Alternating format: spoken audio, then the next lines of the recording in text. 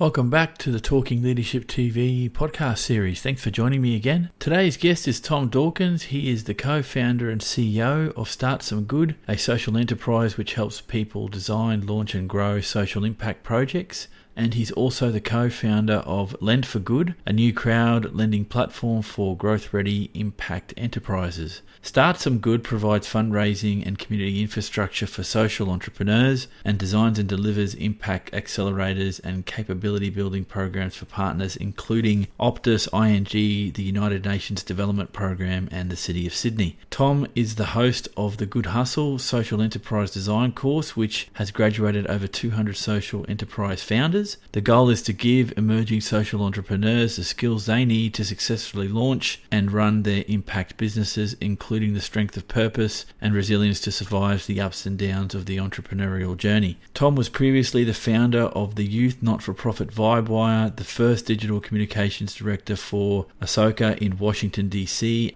and the founding program director of the Australian Changemakers Festival, as well as being the founding director of the Social Enterprise Council of New South Wales and the ACT. Tom is also a director of the Centre for Social Impact. Had a great chat with Tom around leadership and its intersection with social enterprise and innovation. I hope you enjoy today's podcast, but enough from me, and I'll hand over to Tom.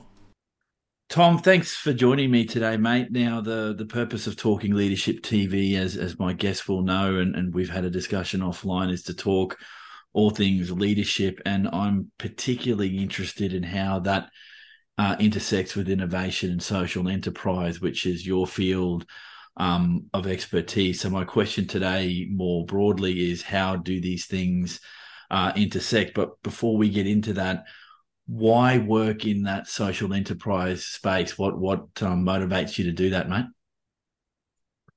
Thanks. Great question, Eric. And thanks so much for having me. It's really great to be on the show. Look, I kind of discovered social enterprise in the way that many people do, because it solved a problem I had in funding the work the kind of social change work I wanted to do. I stumbled into it, really. I didn't know anything about social enterprise, but I set up my first, by the time I finished university, I'd set up 3 nonprofits, all of them about mobilizing young people as more active citizens in different forms. The first, a high school student organization, the second, a university student organization. And then midway through uni, launched a nonprofit called Vibewire Youth Services, which is still around today. It's now 23 years old or something crazy like that. I led it for the first 8 years. And Vibewire was all about giving younger Australians, by which we meant under 30, so young adults, opportunities to develop their insights into social issues and trends, to become more active and effective citizens in how they created change, both through the political process and outside it, through volunteering and social entrepreneurship and so on. And fundamentally, though, it was really hard to raise money for. Now, some of that is just the challenges of being a university student who really doesn't know much about anything, trying to convince people to give you money. Part of that very much was the challenge of innovation, that we were trying to mobilize our generation in new ways, using technology as a focus, and culture and storytelling and so on. And it wasn't proven that would work, the innovation challenge that I know we're going to talk more about later. And thirdly, we weren't tax deductible, because there actually isn't a tax deductible charitable category for making a better democracy in Australia. We weren't enough of an education organization or enough of an arts organization or enough of a kind of service provider to achieve that beneficial tax status for any of them. And that just made fundraising challenging. And I just, being a problem solver, and I guess naturally entrepreneurial, was just casting around trying to figure out who would pay for this, who would pay, who would support the kind of projects we wanted to run. And over time, discovered that there's this whole set of people who will potentially, or a whole different way to think about funding projects, which is not just by, writing an application or delivering a single pitch and hoping someone will write a check. Not that even then anyone wrote checks, but, will deliver those funds. But rather, who are you creating value for directly? And are they willing to pay for that value? And so by the time I left, we were about 2/3 earned revenue, a mix of both participant paying. We opened the first co-working space in Australia, for instance, whatever Fishburners may say, we opened 2 years ahead of them. And so that was a user paid model in the typical co-working space way. But we also did a lot of work for, we discovered sponsorship as a business model. So we had a youth-oriented film festival that toured around the country in partnership with Dendy Cinemas. That was sponsored by corporate partners because, youth culture, very trendy. Great chance to advertise at them. And also service provision. So we had become experts at how you communicate with and engage kind of, more purpose-driven young Australians. And there were lots of other organizations out there who really want to engage those people. So we ran a major youth consultative process for the city of Brisbane. We did work for the Human Rights Commission in New South Wales in terms of engaging young people. So a real blend of different service provision, but all of that is the social enterprise model, which is, can you deliver an actual business service? Can you create value for someone that they will pay for? But in the course of the creation of that value, or the type of value that is created, there's broader value created for the community, the environment, and future generations. And so stumbled on, I always like to say, we invented the social enterprise, and we did for ourselves. We were the millionth person to think of it. But it's just another example of how, social enterprise is one of those ideas that inevitably comes up. People in some ways don't, it helps, if you explain it to people, as we're talking about it now, it often helps. But in many ways, people naturally can find their way to it very often just through that process of trying to figure out how to get things done, how to solve problems, and try to figure out who the stakeholders and potential partners for that might be. And so that's what I guess led me into more that social enterprise focus. And I then moved to the US for 4 years. And that was a real focus of my time over there for the first 2 years, working for an organization called Ashoka, who literally invented the phrase social entrepreneurship 50 years ago. So literally the first organization on earth to really be talking about, describing this stuff. And then 2 years in San Francisco working for a innovation for good lab in Silicon Valley called Hope Lab. And not so much my experience at Hope Lab, but just being in San Francisco for those 2 years taught me so much about what supporting innovation looks like and can feel like. And that really inspired the launch of Start Some Good 12 years ago while I was living in San Francisco, to try and take some of those lessons, learnings, and approaches from the commercial startup world and apply them to people doing social innovation and social enterprise startups. Yeah, thank you. That's a great foundational definition of where the social enterprise sort of sits, and looks like you were earmarked to be in this industry or this area of life from the start, I guess. Let me ask you one thing, because I've spoken to a lot of entrepreneurial individuals in my podcasting, and I want to ask you, given that you're in the mix, do you think the people that do the kind of work that you do and lead in the way that you do are entrepreneurial by nature? They're entrepreneurs by any other name? Does that ring true for you? Yeah, I mean, I don't know where I sit exactly on the nature versus nurture debate when it comes to entrepreneurialism. I think it's obviously a product of, maybe there are elements of your fundamental nature and characteristic. I believe they do believe there's, some hard coded risk aversion versus risk tolerance in people. So there's got to be a certain element of risk tolerance, but that's not to say that someone who might be kind of coded in that way slightly differently couldn't overcome that in certain circumstances. So it's certainly also a matter of the encouragement, the culture you're in, the opportunity you have. And that's really I think what struck me in San Francisco, that just how different it felt and how much more encouraging that was. And how now I didn't arrive in San Francisco planning to start another startup myself. I mean, I was taking up a new job. I had a sponsored working visa. I had enough to do and a great city and a great state to explore. Kind of in some ways, on an intellectual level, the last thing I needed was some massive side hustle to keep me super stressed and busy.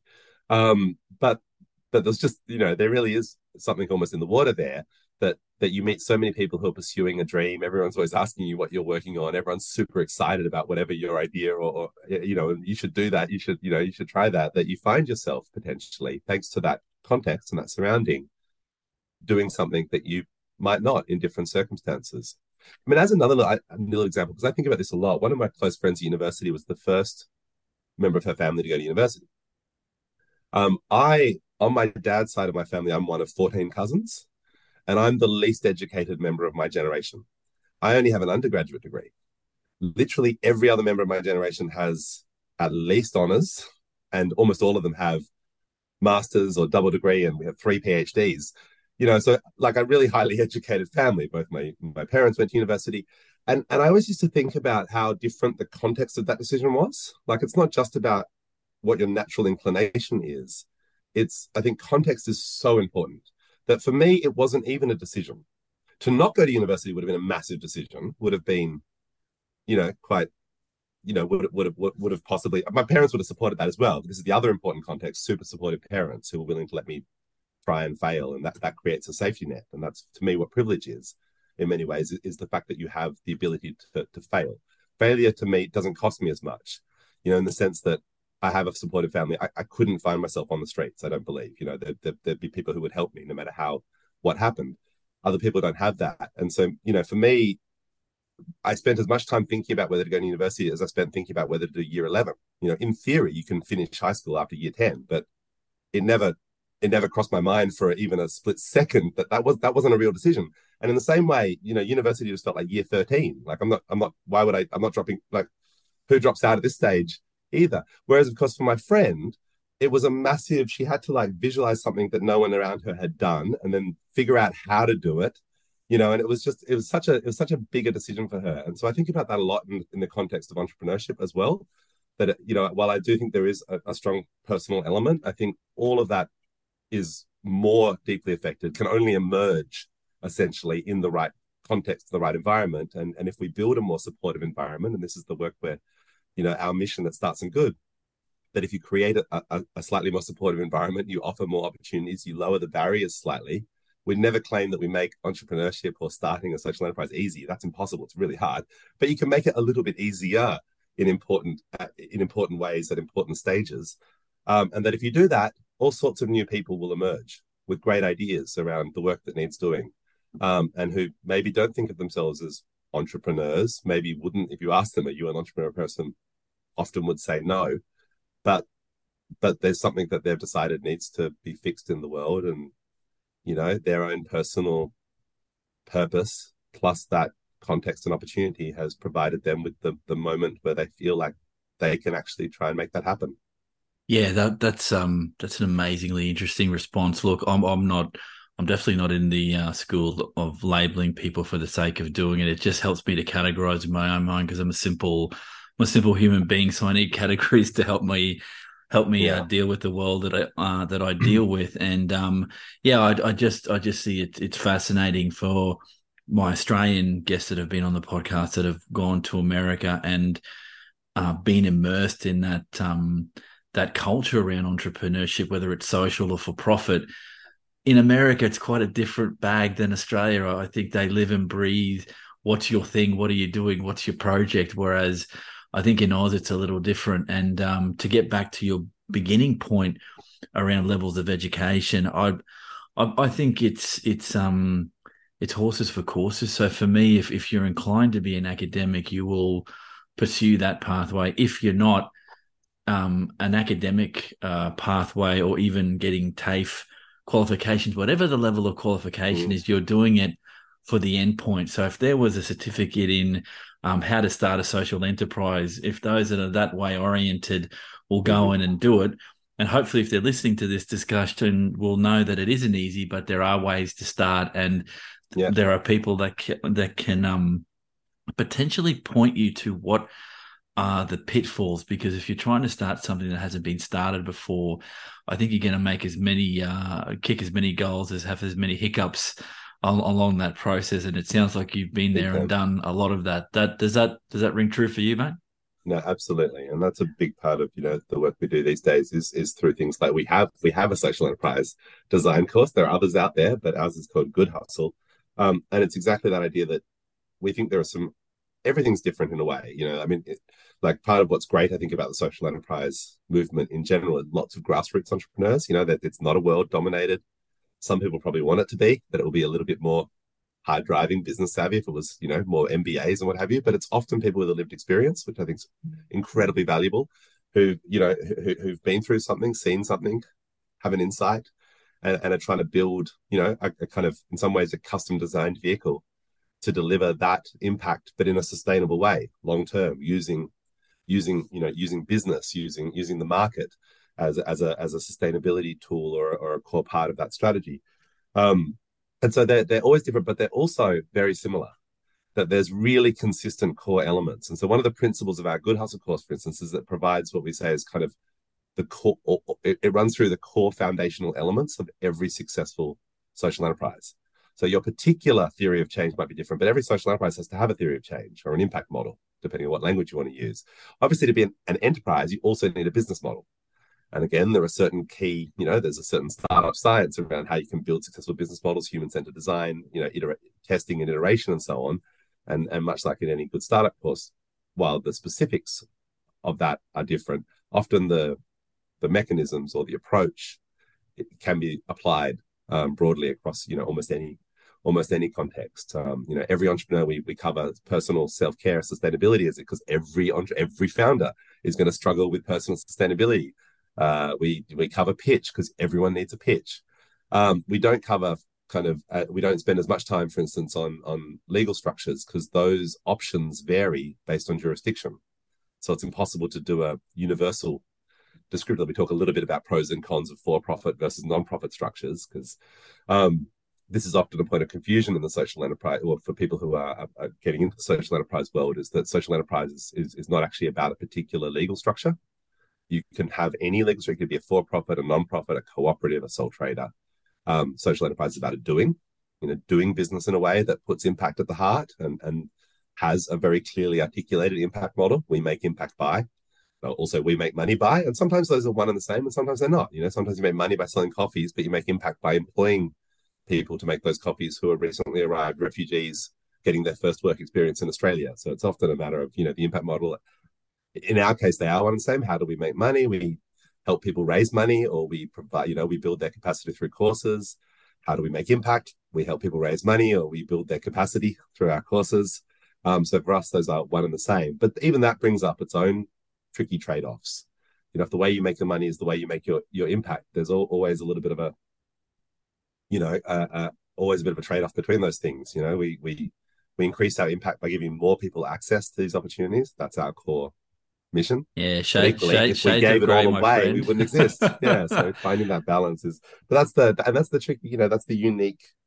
That's what's unique about social enterprise is you have to constantly think about both of those, that they are equally important. And that's the difference between, say, an organization that is, fundamentally about business and about profit maximization, but then they do some good in addition to that. They might give away 1% of those profits, or they might have a staff volunteer day, or they might have a foundation that does some granting. All of that's great. I'm not trying to disparage any of that. Just none of that makes you a social enterprise. Because to be a social enterprise versus just a socially minded enterprise, you might say, not to get too fine upon it, is the centrality of that impact. That it's right at the heart of the business, and in many ways, equally important. There's no point being profitable. We would say, there's absolutely no point, in Start Some Good being profitable if we're not also impactful. We need to be profitable. No, we need to be profitable so that we can keep being impactful into the future. But we don't want one without the other. Yeah, that makes sense, and it's a good distinction there. If you're running a for-profit business and you're doing things like grants or all the things you just mentioned, you're not necessarily a social enterprise, and not that. So do those things though. Yes. Social, yes. Not doing those. Yeah. In fact, give your grants to social enterprises. I would say. Yeah, or sponsor us to run a great program for them. Yeah, some help in that sense. I get that. So look, Tom, I want to bring us to the innovation question and that definition from that social enterprise view of the world. Now, in the worlds that I've worked in, innovation has very can have a very fixed meaning. And I come from ag and fishery, so when we talk about innovation from an industry perspective, it has specific meanings. A lot of times attached to IT, but other times attached to different types of research. For example, I'm interested from that leadership space perspective. What does innovation look like in that social enterprise arena, or at least what's your view of it?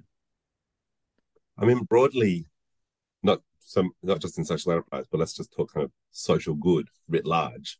I think the sector has really struggled with innovation.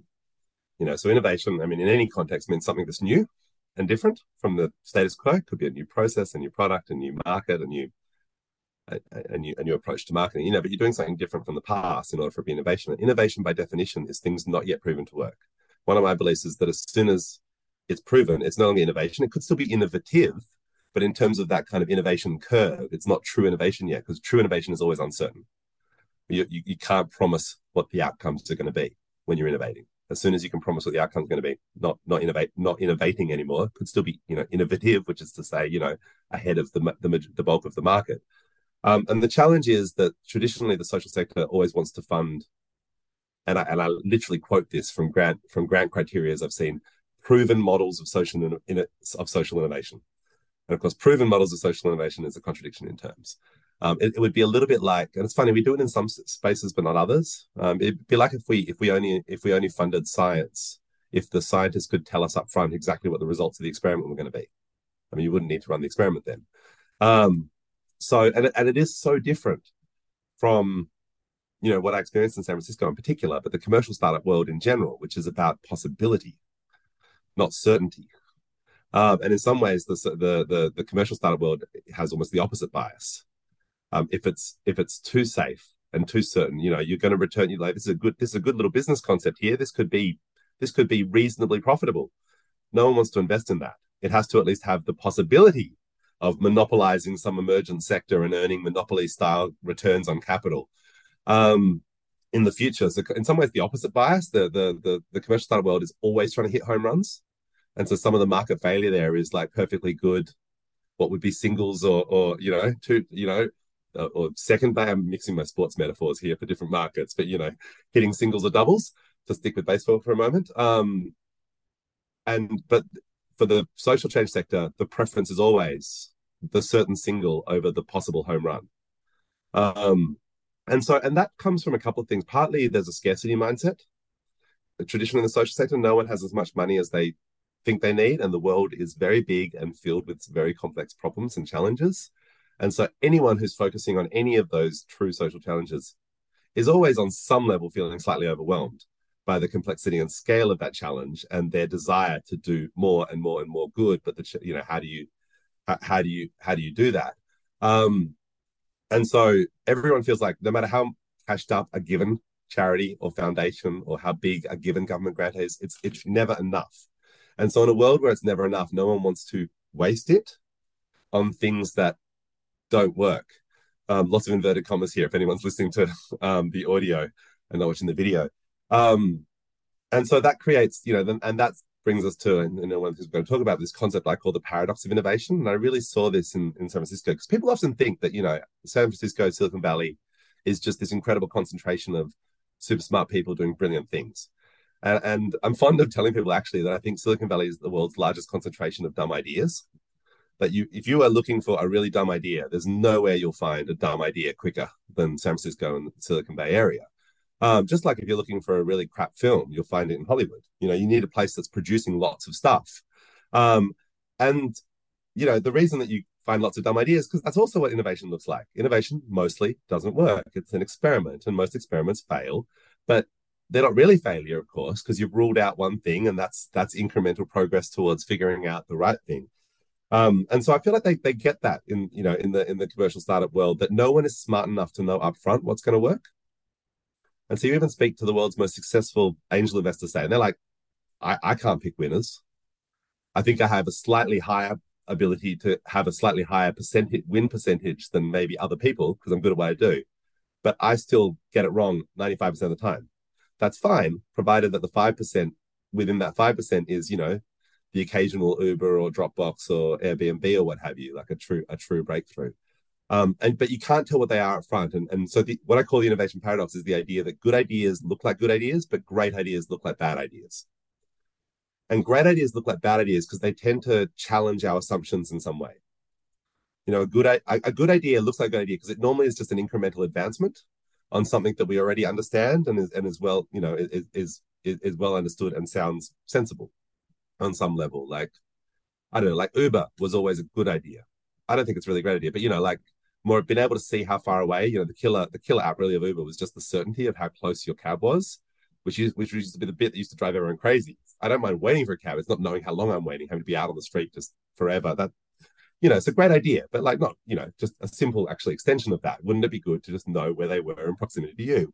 Good idea. Whereas Airbnb, I think, was a little bit more of a great idea because it kind of changed some fundamental assumptions about how people interacted. And a lot of people said that will never work. For a long time, people said people are not going to let strangers come and stay inside their house. Like that's just not something people would do. And that's often characteristics of a great idea, is that people will say it won't work. People will never do that. The thing is, they'll mostly be right, because most ideas proposing that people are going to do something completely different or interact in a new way um, are in fact going to be proven false. People are kind of stubborn often in their habits and beliefs and what have you. But you can't differentiate the ones that will work from those that won't, other than by running experiments, other than by trying stuff. And so that's been kind of the gap for when it comes to social innovation is actually lots of money. When you look at philanthropy plus government plus now the emerging impact investment sector, which is already expected to hit like $2 trillion next year, something that's growing really fast, but at the more conservative end still. In across all of those, we have an angel investment, an impact angel gap. So the social change world writ large is a little bit like a world with all VCs but no angels. And I think one of the key gaps between those two groups is not just what they look for, but actually whose money has been invested. VCs invest other people's money. Angels invest their money. That makes all the difference in the world. Because when you're investing your money, you can do it for whatever reason is most important to you. You can be as purposeful as you want to be. You can be as curious as you want to be. You can just support your friends. And that's really important too. You can just be, you can just back people. I'm a big believer in that. It doesn't always have to like stack up on a spreadsheet. You're just like, I believe in that person. Or just they've been there for me. I'm going to be there for them. Those are all really fundamental, core, important human motivations that all get stripped away when you're investing someone else's money. You're not allowed to invest someone else's money because you're super curious. You're not allowed to invest someone else's money because you just love this guy and believe in them and really want to see what happens next. You can't invest someone else's money because you're just like, this is important for the world and it aligns with my purpose. And so the act of ever investing other people's money forces this conservative because you have to be able to justify it. You say, I invested your money because, and that requires that you point to something beyond your own motivations, your own instincts, your own beliefs, which puts you back on the spreadsheet, which requires then that they be investable in this spreadsheet context. So my great frustration with impact, this has always been the problem with philanthropy. Lots of money, but everyone wanting to support things already proven to work. How do we prove new things work? That'd be fine if the world itself evolved really slowly, but we live in a world that evolves really fast. So we have to build the capacity to innovate rapidly. Social enterprise should be better at this, to come right back to the very start of your question. Sorry for such a long-winded answer, but isn't so far, because sadly we're seeing in some ways, while social enterprise and impact investment, so this is specifically talking about social enterprises that are structured as for-profits, but which have a very clear impact model, and that they can be very successful startups. You look in the Australian context, and Sendle, the delivery startup, Car Next Door, recently purchased by Uber, but that was an impact investment, clearly has a strong environmental benefits of car sharing, and so on. So they can be very commercially successful companies. But at the moment, sadly, the impact investors will only invest in companies that non-impact investors would invest in. They want there to also be impact, but they won't trade off any of their financial expectations for impact.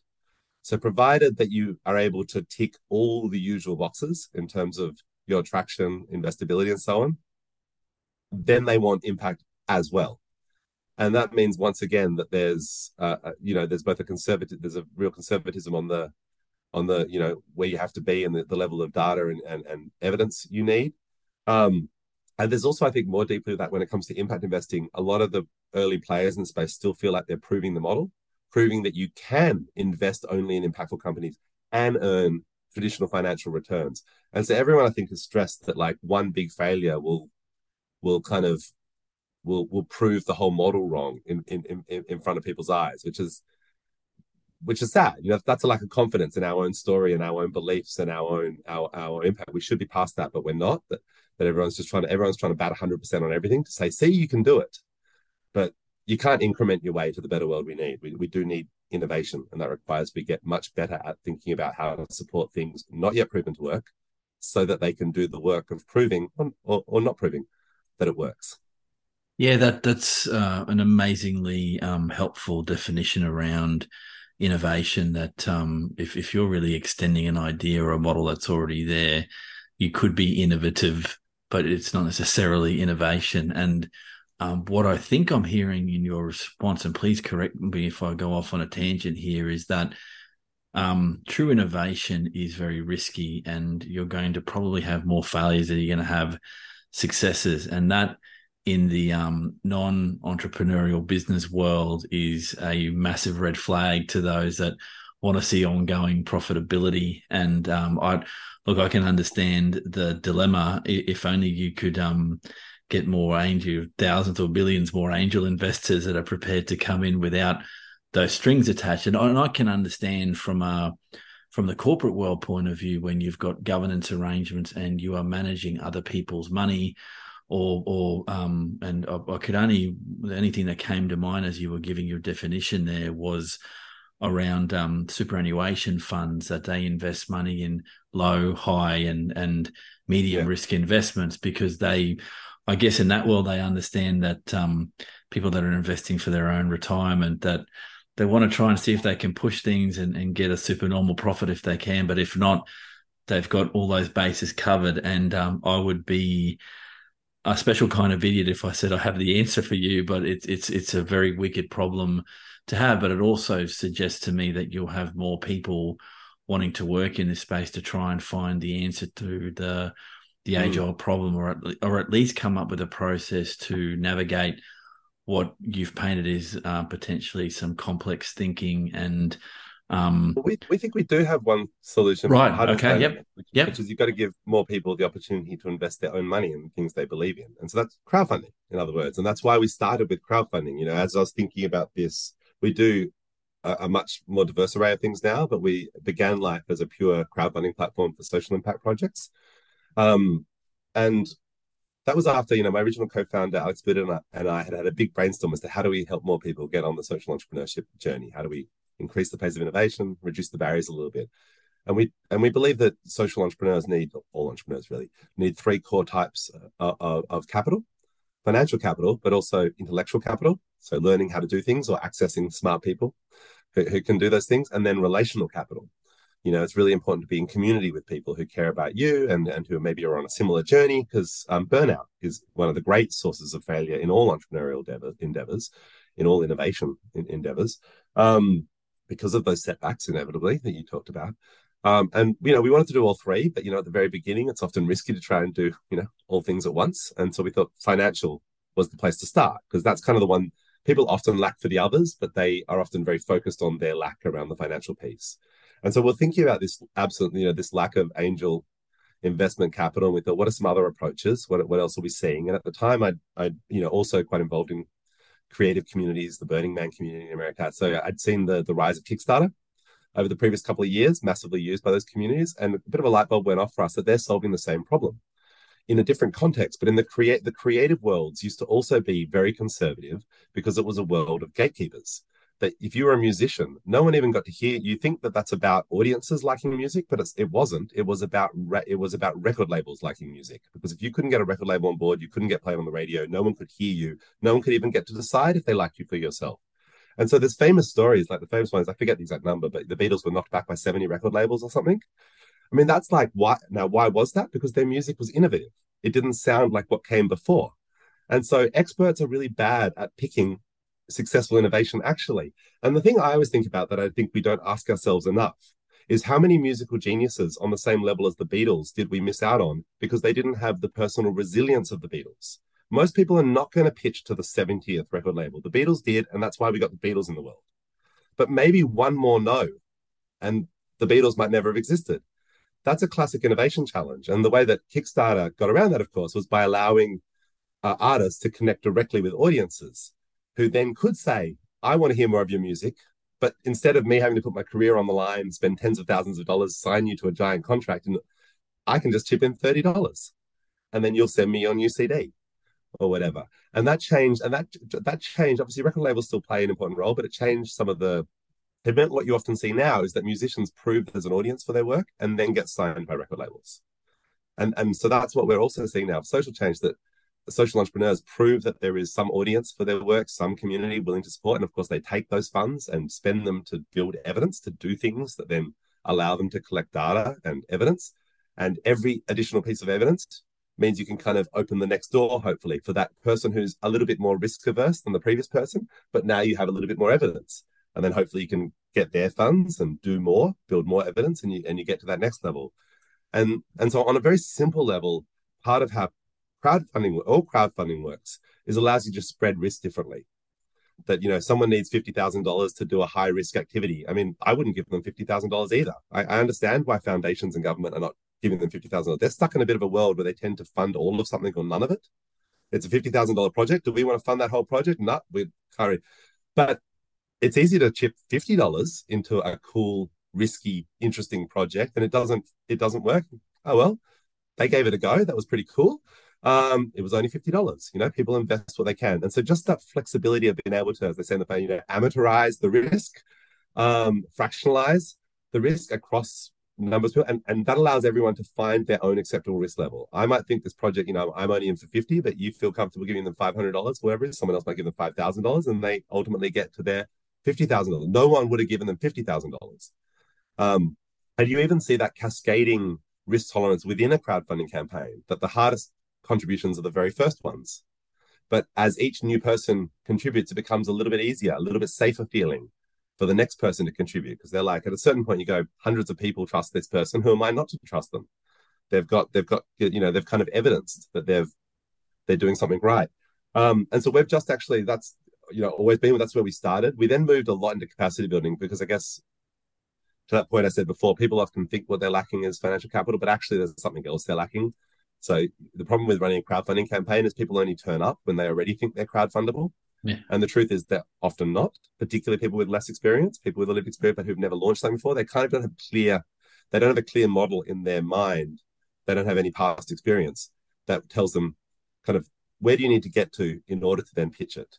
How much clarity is required? How much development? Depending on who you are, a pure idea may be enough. If you have lots of runs on the board and already cultivated community, you may be able to crowdfund just off your idea. You see that sometimes, but rarely. For most people, they're going to have to do design, show snippets, give us a demo, something, get endorsements, various things that obviously make it feel safer for us. So we've been there for 12 years. And last year, we introduced a new flavor of crowdfunding platform, which is a crowd lending platform for growth-ready impact enterprises. And it's the exact same idea in a way, that we're trying to unblock that impact investment sector, which is so stuck on this fund model. There's almost the only people who actually invest in companies tend to be impact investment funds. Again, and obviously there's a logic to a fund. There's minimums. The minimum you can normally put in for is $1 million. And then the minimum they will invest is usually $1 million, sometimes $2 million. So even if they were, because the cost of due diligence for them is the same when they put in 50,000 or when they put in 2 million. So the logic for them is always, you want to do bigger deals because it's vastly more capital efficient for them. But that's left this big space in the marketplace where it's relatively easy, not really easy, but compared to other stages, lots of ways to raise your first 50,000, crowdfunding, accelerators, a handful of good kind of innovation oriented grants. And then it's pretty easy to raise $1 million if you've got the runs on the board, if you've got the right metrics. There's lots of people who'd love to give you $1 million for your impact enterprise if you're at that stage, and there's almost no one in between. And that's where Lend for Good is allowing people to find individual enterprises, invest as little as $500, get that money back relatively quickly, unlike equity crowdfunding, which is another example of this, but with very long-term and uncertain trade-offs. This is specifically for growth-ready impact enterprises, so it's not for brand new launches. You do need to have some runs on the board, a somewhat predictable model. It can't be pure innovation. It's about scaling up something, so we'd say innovation, still start some good, test the new idea, find your early adopters, your first supporters. But then when something has become sufficiently predictable that debt is a good instrument for you, that you are confident that if you had $100,000, you could generate $110,000 in return, or more than that, hopefully, but, pay back a loan with interest. There's actually heaps of enterprises at that stage, but they're just still too small for the fund-based investors. So the huge market out there, huge market of enterprises that actually have fairly robust proven models, but are capital constrained. They weren't venture funded from the start. They're bootstrapped, which means they struggle to, even when they've proved that something works, they just haven't got the capital to invest in scaling it up. And on the other hand, we think there's lots of people who we see get really excited about the opportunity to invest in specific social enterprises doing specific awesome work in the world from as little as $500. It's just a great experience. And so we're trying to, again, the beauty of platforms is when they can bring these two markets that have complementary needs together to solve each other's problem. Yeah, it sounds like you're going to be playing in that space, or you are playing in that space. I have to say, I've had a really good lesson here in social enterprises, and some assumptions I had have been blown out of the water. So I appreciate that, mate. But let me get to the nub for me of this, and why I wanted to bring this back to leadership is, from your experiences, Tom, where do you see the role of leadership is in that innovation context? And I want to ask you the following. It's one question with multiple bits to it. Are leaders the source of that innovation, or entrepreneurs the source of that innovation? Are they enablers of innovation, or some combination of the two? Definitely some combination in different contexts. But I think the reason that leadership is the right word even is because I think innovation always involves risk. And I think entrepreneurship always involves risks. And I think true leadership is about leading people through conditions of uncertainty. I think that once things are highly certain, it's not really leadership that's required, it's management. And there's, I'm not here to define these things precisely, but I think there is a different flavor there that we all recognize. And there's certain people who are good at everything's well defined. There's good processes in place. And now we're doing just, Q&A and performance management and so on around that, versus people who are leading into that unknown, trying new things.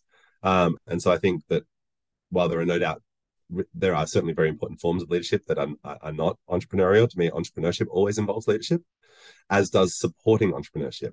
One of the things I often preach to bigger foundations and so on, when I have the chance to speak to them at conferences and so on, is that they don't actually need to be innovative. They often feel a lot of pressure to be innovative, but they're fundamentally bad at it, actually, just because of the pressures of big organizations. And this is true everywhere, I think. Like, big companies are not very innovative either. Even the companies we think of as the most innovative in the world, take Google for an example. What was the last successful innovation that was actually developed in-house at Google? It's really hard to think of one. Everything they built in-house, Google Wave, has mostly failed. The big successes are the stuff they bought in. YouTube, their kind of their self-driving car unit. That's not a big success yet, but what else? Google Maps, a bunch of stuff. Android. Most of their successful innovations from the last 10 years have been purchased, and that's how innovation tends to happen. Small groups of people willing to take those risks. Big organizations are not going to take big risks. Now, sometimes they get good at doing things like, hot housing, putting them off in a different, but that again is the same context. You try and create something that feels like a small organization outside of the big organization. But there's, I think, a certain conservatism that always emerges in big organizations where there are too many layers of approval, too many people involved, too many chefs in the kitchen. And so I don't know that it's the right place for innovation to occur, I think, but what they need to get good at is how to engage with innovation, how to foster innovation. And that often means being an early supporter. And I think that requires leadership as well. That first follow idea, it can often feel very risky to be a first follower of innovation as well. So some of our most successful programs, for instance, we've run a program with ING for many years.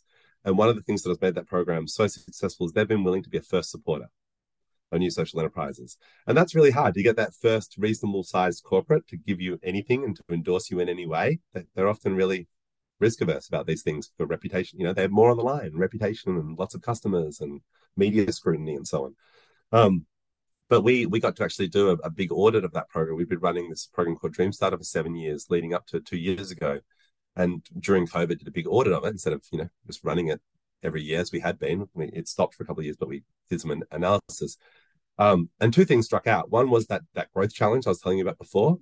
We'd supported 70 or so emerging B2C impact enterprises, all product focused is kind of ING's things, stuff that their customers might also like to buy. And of those, more than 2/3 were still trading, which was amazing for an 8-year-old program. And of those, that approximate third that shut down, half in the previous 18 months. So COVID casualties. But incredible survival rates, actually, because, purpose-driven, resilient entrepreneurs who'd found something that worked sufficiently to allow them to keep doing it, pay salaries and so on. But hardly any of them had really grown, had scaled. And it's just that lack of capital to allow for that scale, especially for those that are for-profits at the moment. The philanthropy is doing a better job of supporting some of the ones that are structured as non-profits, that allows them to receive philanthropic support while also doing business activities. That can be a nice blend for some. on the for-profit side, there isn't an equivalent appetite. But to come back to the point, I think being that first follower is really, I'm fond of, I'm sure you and many of your viewers would have seen before that classic first follower video from the Sasquatch Music Festival with the crazy guy dancing, and then the first guy comes up, and then it becomes a movement. I'm really fond of showing people that video because I think it really does show that, yeah, while it takes a certain, it certainly does take courage and risk to be that crazy dancing guy. In my experience, actually, the crazy dancing guy equivalents are very driven. So in some ways, it doesn't even feel like they're not even aware. Just like he was so in it, he wasn't aware. He wasn't feeling that risk actually because he was so in his purpose, so to speak, in the moment into something. But that he's just in his context, his bubble in many ways. And in some ways, that's what a lot of founders are like. Like it feels like I'm doing something that's really risky, but actually, like I'm so single-minded that I'm not even aware of that fact. It's just what I'm doing. This is just what I'm about.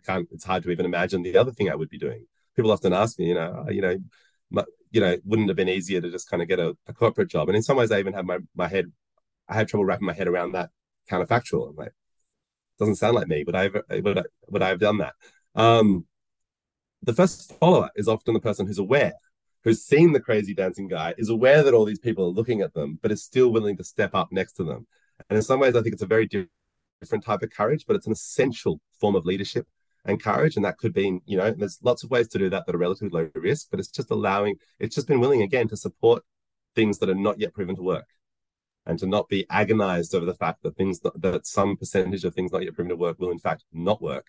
And that's not a disaster. That's nothing to be ashamed of. It's all just part of the process of trying to build a better world. Yeah, I fully agree. In fact, I have a lot of time and I admire people that have a higher threshold and tolerance of ambiguity and risk than I do. And I think I think for me, and this is a personal view, that's either in your DNA or it's not. I don't think you can teach people to be more tolerant of risk. You can no, you can't, but you can totally change the risks. Sure.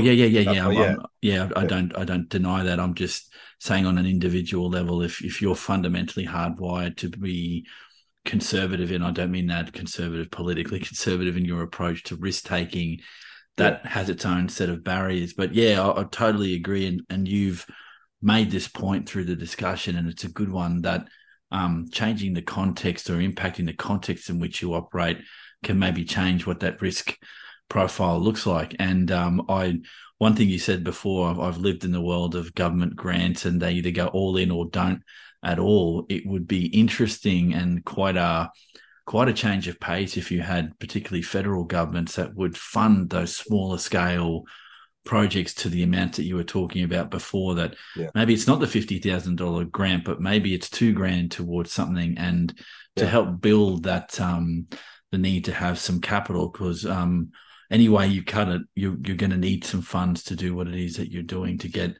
off the ground if you're going to be viable longer term. And a good way they can do that. Sorry, you're right. Yep. I think there are a couple of governments that have done that better, and I think one approach that I think kind of works for everyone is, I'm a bit biased, I run an intermediary that does a lot of capacity building services, but it's to fund intermediaries that provide opportunities. That's what it's called. In the US, they call that the Israel model. Israel really over indexes for startups. And it's because the Israeli government has pumped money into the intermediary sector. There's a disproportionate number of accelerators, co-working spaces, entrepreneurial programs. There should be. And in some ways, that creates that condition that more people get to try more things at lower risk. They get that support. The government doesn't have to pick winners. The government's not directly funding projects. The fact that, that the accelerator, it can be a success even as 80% of its companies fail. And so it provides government, I think, with less of that anxiety on a case-by-case basis about individual startups failing, and gets them thinking more about the ecosystem. And actually, just it's the volume of things that gets tried will tend to fairly naturally, if more people get to try more things with a reasonable amount of infrastructure and support around them, we'll just find more things that work. That's just how it goes. And so Victoria, I think in Australia, has done that particularly well through Launch Vic and Startup Vic and so on. And it's interesting, actually, looking on the eastern seacoast of Australia, and it may not be as distinct now, but I remember a few years ago, I got to thinking about how different the approaches of the three governments were, in terms of they all want more startups, more entrepreneurship, that starting to want more social entrepreneurship as well, but particularly, entrepreneurship startups, very so hot right now. Victoria does it by funding intermediaries or what I would call infrastructure, lots of support for co-working spaces, conferences, convenings, accelerators, courses, lots of funded courses, lots of free places, lots of great opportunities, lots of chances for feedback, mentorship, learning, etc. New South Wales is more about giant projects. So $100 million into the Sydney Startup Hub, $50 million into the Sydney School for Entrepreneurship, another giant project just opened, the Western Sydney Startup Hub. They love big buildings. They love putting in a big project and then they can, cut the ribbon. And that's a form of infrastructure. Sydney Startup Hub's been, I think, good for the sector here and kind of giving it more of a center of gravity and increasing. And then Queensland used to just bribe startups to move to Queensland.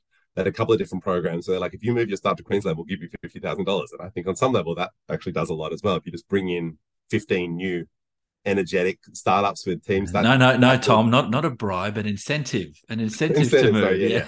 Sorry, they funded, but in some ways less focused on the local and more that we will stimulate the local by bringing in more startups from other places that already have a bit of traction, and that will create more mentors, examples, inspiration, jobs, etc. So, but I'm a bit of a believer in the Victorian strategy as the one that I think I've seen, I think, be most successful, that both provides that opportunity I really care about, but does so in a way that understands that government is not going to be a high risk angel investor on a company by company basis. They need to fund other types of things that, tick their boxes and their needs in a different way. And I think there's a way of bringing that together. And ditto on an individual organization basis. You can do what ING has done with us, create a program that brings really interesting early stage social impact startups or organizations to you around a particular theme. Or you could, as simple as, one example I sometimes use is Friends of the Earth in London have a program that provides some free office space. They have a big building in the middle of London, super valuable space. And so they host like 4 non-profit or campaigning or social impact startups, kind of new things a year in their space. And that just provides a lot of learning for their staff as well. And that contact with that fostering innovation, partnering with innovation, being willing to be an early, a first supporter of innovation is at least as important as the actual innovator, I think, because you need all of those, not just the inventors.